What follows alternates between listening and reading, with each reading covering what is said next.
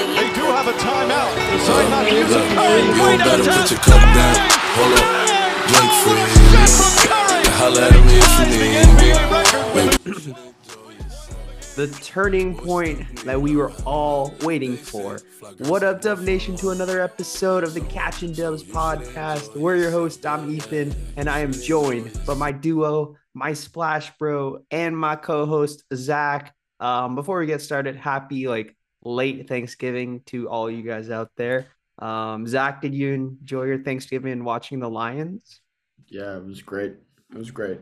The boys showed that dog in them. They almost put out a W, so it's all good. But 25 days till Christmas. It's that holiday time of year. Pumped. And Mariah Carey singing All I Want for Christmas, getting that paycheck. Warriors are turning the corner, so that's the best part. Yeah. I mean, finally back at 500. What's not to love? Yeah, but before we get to Warriors, let's talk a different sport. World Cup, every 4 years we don't get to do this often. The US advanced to the round of 16 in knockout stages. This is basically like the Sweet 16. So I mean, Zach, how do you feel about the US being that young team making it to the knockout stage? I've been a truther. I've been a Christian Pulisic truther ever since. I'm not going to go on a rant or anything. I think it's cool to see the country united around one team with how divided this country is with politics, social issues, etc. And to see all this, I don't know, patriotic. I mean, this is probably the only time of year, when the U.S. is playing in the World Cup or the U.S. are playing in the Olympics where I'm actually patriotic about this country. So it feels good to be back in that groove of things. And I just like the fact that the U.S. have been underdogs in every single game so far. And I don't know if they were underdogs against Iran or not, but I think they were, but it's just cool to see them having success against countries whose primary sport is soccer, and so they play the Dutch on Saturday, so hopefully they keep it going, get to the quarterfinals. Yeah, we'll see Against a Argentina. 7 a.m. game. I mean, people really gonna wake up for that. Oh, especially in the Pacific Coast. So stay tuned for that. If you're into soccer, you just want to be patriotic, just watch the game. But anyways, the Warriors, like you said, Zach, they're back to 500. They are 11-11. They're 5-2 since we last recorded. I think the only two losses was against the Suns and the Mavs that were on the road. But I think the biggest thing that the adjustment wise was after the Suns game, Steve Kerr said, "Hey, our bench is getting demolished every time on defense and on offense." And you can see in the post-game conferences how the second unit is always playing too fast and trying to play with the level of the first unit. So the idea was to have Draymond and Andrew Wiggins both in that second unit to help stabilize that bench aspect. And heck, it did work. It's been working. And, you're going to have to ride that ship too. So I feel like it was a great call, especially by Steve Kerr, to make that adjustment too. So all credit to him for making that rotation very, very soon. So I do want to give a shout out to him. Yeah, they were underdogs against Iran. It was like plus 200-300 or something like that. Interesting. Yeah, so I think Steve Kerr should, for how much he is gotten a lot of heat over the years from Warriors fans just because of controlling Steph minutes, etc. I think he's done quite a good job with figuring out this second unit, because as we've seen since he made that change, it's been much far improved from where it was earlier in the year. And I think that game against Dallas on Tuesday is a prime example of that. And I think when you have Draymond as a vocal leader and the best defender on the team leading the second unit of Dante DiVincenzo, Jordan Poole, Anthony Lamb for some reason, and Jonathan Kuminga. So, I mean, and I think he may be rubbing off a little bit of that energy on Jonathan Kuminga because Jonathan Kuminga right now is doing everything right. Yeah, I mean, yeah. Since we're on that subject, But and you can listen to him in his press conference, and it stood out to me on Tuesday. He sounds like Steph. He sounds like he's buying into that. The role he's buying into, like the Warriors culture. Yeah, he's not like complaining that he's not getting enough minutes. When he's asked to do something, he will do it correctly, and he's just buying in. And I think, what is he, 20 years old now? Yeah, he's only 20 and he's showing that maturity. Granted, it took him a little while, but hey, lottery picks who would buy in to play 20 minutes a game off the bench. Yeah. When did it first start? Like which game? I think, was it against the Jazz? No, it was probably the game after that. I don't remember, but like it was. Yeah, if you could do a rain check on me on that, because all of a sudden JK is like, he's defending really well. He's making the right reads with passes. He's not forcing up shots. He's being that defensive slasher. It started against that game against the Jazz, and then the Timberwolves. Okay, yeah. Good, and then the Mavs was just stellar performance. He was like plus 17, I believe, off the bench.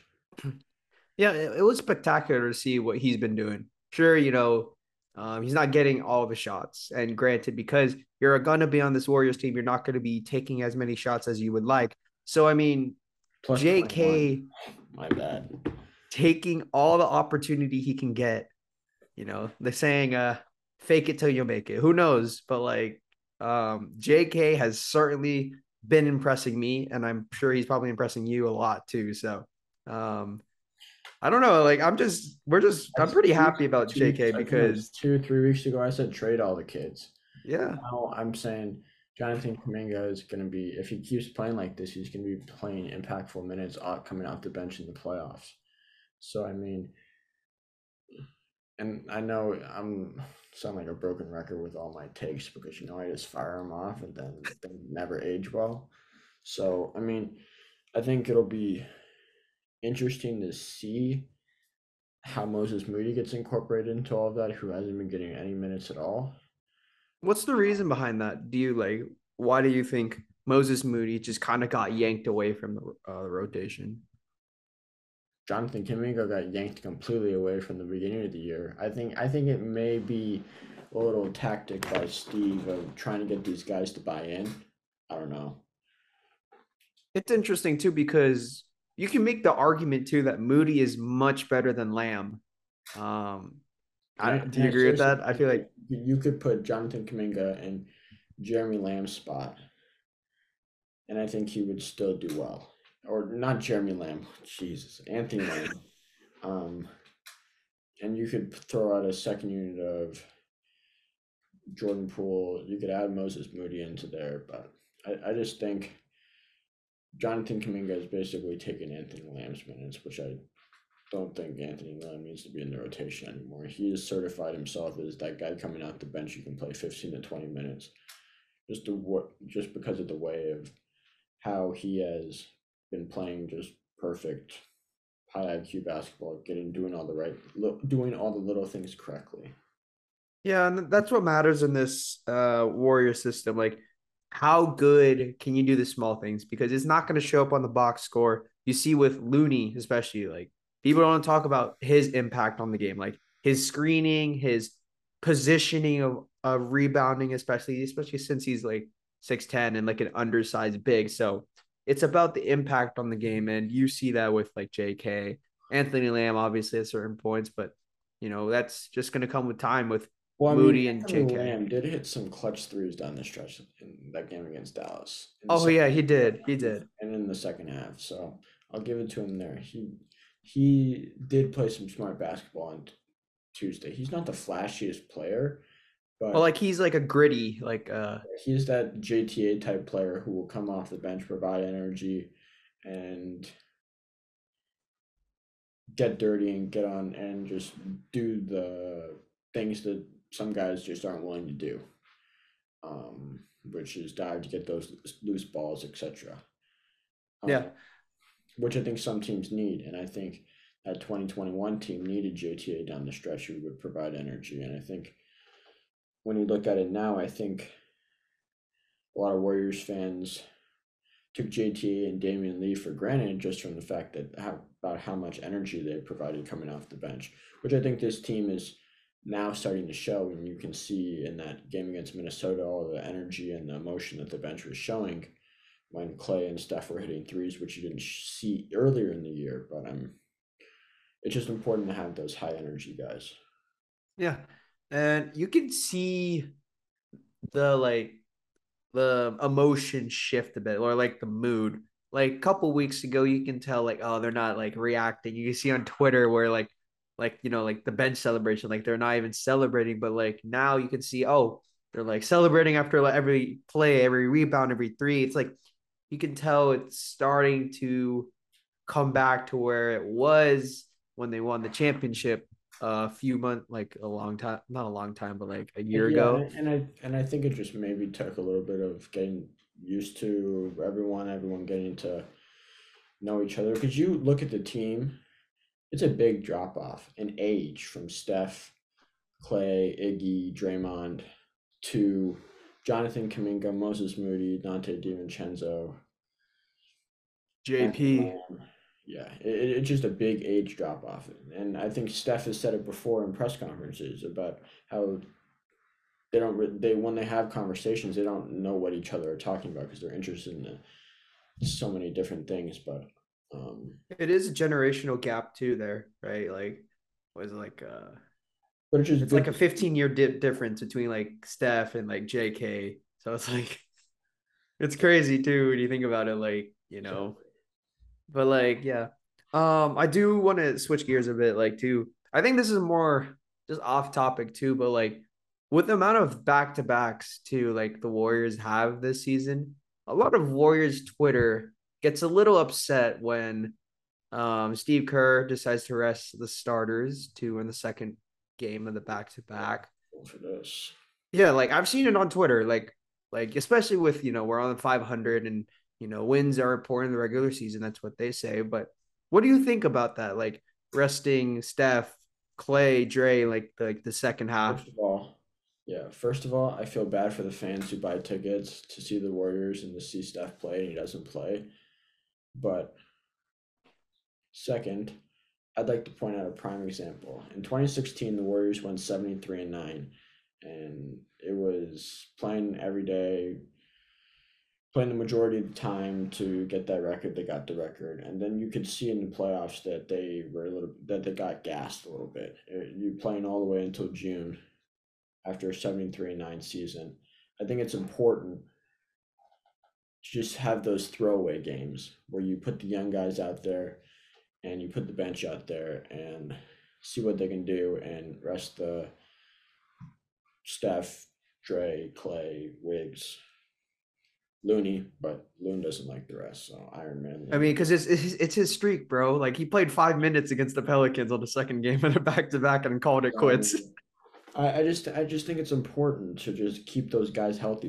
Steph is 34 years old, and I understand that he's playing at such a high level, but let's be real. How long can he keep this up? And I hope he keeps it up until he's 40. But I'm just saying it's better to preserve what he has going right now and keep some of that gas left in the tank by just resting a night against the Pelicans in the middle of February instead of having that cost them later in postseason, if that didn't make any sense. Which is why I get that too.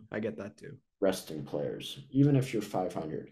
But I mean, yeah. So yeah, I mean, people are making the argument too. Oh, because we're 500, we're not winning as many games yet. There's no comfort. As long as you get into the playoffs, anything can happen. That is true. It's like March Madness. All you got to do is just get in the tournament, and anything can happen. So I mean, yes, it would be great to have that home court advantage as a 1 through 4 seed, but Does home court really bring a factor, especially if you're a Warriors team? exactly, that is a good point because you look at that last year in the Warriors playoff run, they had home court advantage every single series. Except for the Grizzlies one. Yeah, except for the Grizzlies one, and they still snuck out a game 1 win after Draymond got ejected, and then they had a 3-1. Yes, so I mean, when a team wins on the road, home court just gets thrown out the window in a playoff series. So I mean, it's not that important. And with the Warriors' playoff success and trusting the core four, I as long as they're in the postseason and not a playing team, I'm perfectly fine with anything, honestly. Yeah, I feel That's like how much I trust them, just from the fact that me too. with what they did last year at Steph's age, I would be perfectly fine if they were a 5 seed and they still got into the postseason, even if they don't have home court advantage. They are perfectly capable of going into a series against Denver with not having home court advantage and beating them in 6 games. Yeah. I mean, Steph's first year, they didn't even have home court advantage, and they won that Denver series in 6. So, I mean, there is interesting points about that too, but that's home court, that's a different story. But remember how, let's say, like you were like, oh, let's look at this 20 games later at the start of the season to see if we need to panic or anything. Like what? We're 22 games in. How are we feeling too? Like, especially as like they're 11-11 right now. Am I panicking? No, I'm not panicking because I feel like the second unit is finally turning the corner. You have Jonathan Kuminga playing at a higher level than he was earlier in the year and last year, as he didn't get much minutes anyways. But he looks like he's finally buying in, and it's starting to look like that second unit led by Draymond is developing that little bit of chemistry. Because you go back to the Dallas game, they were down at one point in the first quarter, 17 points. And with the second unit coming on the floor, I'm thinking this game is a wash. There's no point in watching it anymore. If they're down 17, I thought that too. The second unit has performed. The second unit clawed and fought their way back in. And I think when Steph came back onto the floor, they were only down 2, something like that. Yeah, I think so. It was somewhere caught me by surprise, and that second unit got them back into a game against a playoff caliber opponent and a team that they played in the Western Conference Finals last year. So they have a tough schedule coming up in December against road games against Boston and Milwaukee. But as long as Steph Curry is on the floor and healthy, I'm not too. You always have a chance. Yeah, I'm not too worried. I do think it brings up a little bit of an interesting situation because 20 games earlier, James Wiseman is still getting minutes, and James Wiseman's currently in the G League. And as a third-year, second overall pick, you shouldn't be in the G League right now. So I think it's going to be a little bit interesting because I said 3 weeks ago, it was the episode after the Orlando game where they lost in Orlando. Oh yeah. Where I said abandon the 2 timeline system, trade all the young guys. Jonathan Kuminga's in the safe spot right now. I still believe in Moses Moody, and I think it's just time to move on from James Wiseman. I think the front office gets that, but I think there's hesitation. Yeah, and I think there's just hesitation. I think a lot of it comes from one guy who runs the team, who's bought into James Wiseman hype. So that's Joe Lacob, cough. Ran into him, actually. We ran into him outside of the arena. So. Oh, we did. He was like riding in his like Jeep or something, or it was like a black. Bench G-Wagon. Okay. Yeah, but to speak on the Wiseman stuff, it's really interesting too because every game in the G League I just been seeing on Twitter, he's had a negative plus minus. I know plus minus isn't everything, but the that kind of tells a story a little bit more too with the plus minus too. I think you just have to take advantage because you look at it right now, especially in the Eastern Conference, just around the league. I think there's a lot of teams who may start selling players just for the tank because you have a generational prospect, probably the best prospect Since LeBron. James, Victor Wembanyama. I think there may be the teams like the Jazz, the Spurs, obviously, the Wizards, maybe Kyle Kuzma. I don't know about that, but just guys like Jared Vanderbilt or Jakob Poeltl who are good stretch bigs who would fit that need that the Warriors have, even though JaMychal Green has been pretty good in that spot recently. I don't know. I just think the Warriors bench is one piece away. I definitely agree with you on that. I just think they need one more piece to finalize this roster for that player that for that void that or that spot that they had Wiseman in that they hoped he would be sufficient enough for, and obviously hasn't. So I think the problem is too with Wiseman too is that his value is so low that you're going to there's have no to value. first or second round pick. Yeah, you can see the potential of him being a serviceable big in this league, but his value is just so shot that you're just gonna have to include a first or second round pick in there. And actually, Player. I saw this on Twitter too. There are 3 players who were picked 1 and 2, top 2 picks, who got sent into the G League. Do you know those 2 names or 3 names? I do not. Okay, Anthony Bennett, Hashim Thabit, Bust, and James Wiseman. Bust. On his way to being a bust. Yeah, I mean, it's not good company. Yeah, it is not good company. And I know I don't feel like it's hard to say he's bust material since he's only played 50 games. I truly feel bad for the guy though. Like I do. It's tough, man. You know, you had all that hype going into the draft. Yeah, it's just a tough area to be in, and I think I do want to bring this up too. Was it a bad fuck? We're bringing back to 2021 draft, but 2020 draft, but hindsight, was it a bad move at the time if you think about it? At the time, it was not a bad move. He fit that mold. You have a starting lineup of, if Clay didn't tear his Achilles, you had a starting lineup of Steph, Clay, Wiggins, Draymond, and James Wiseman. It was not a bad pick at that time, just for fit. Which brings the argument: do you go best player available or you go fit? Wasn't a Steve Kerr player. As much as I would have loved to have LaMelo, he wasn't that Steve Kerr type player. If the Warriors had the number 1 pick, though, then I would have slammed my hands on the table and said, "Get Anthony Edwards." But when you look at that draft, it's not just the Warriors who've had bad luck with the number 2 pick. I saw an image of draft since 2010 with the number 2 pick. There's probably only 3 players who have turned out for that number 2 pick, and that's probably, I think it was Ja. The Blazers with KD. No, the Ja, KD. Yeah, KD. Not even D'Lo, I don't think. I don't know. But wasn't Lonzo the number 2 pick on the Lakers? Well, he hasn't panned out, so yeah. I do want to. One more thing. The media members have kind of given up on James Wiseman. I don't know if you've seen it. You can tell in this Warriors orbit, the fans have given up on him. The media has given up on him. Even truthers who were a couple years ago, Wiseman's here to stay. Tim Kawakami, I think. Shout out to him. Up on him, yeah.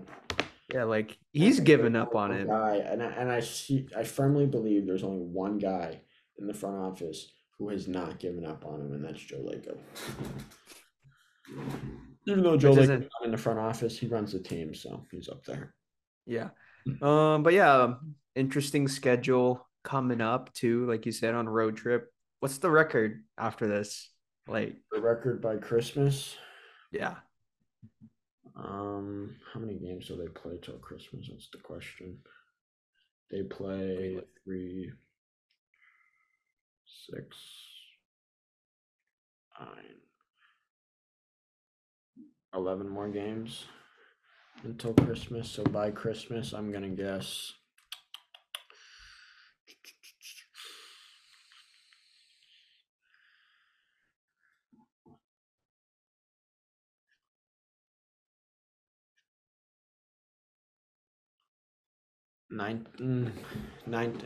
18 and 14. That's my guess.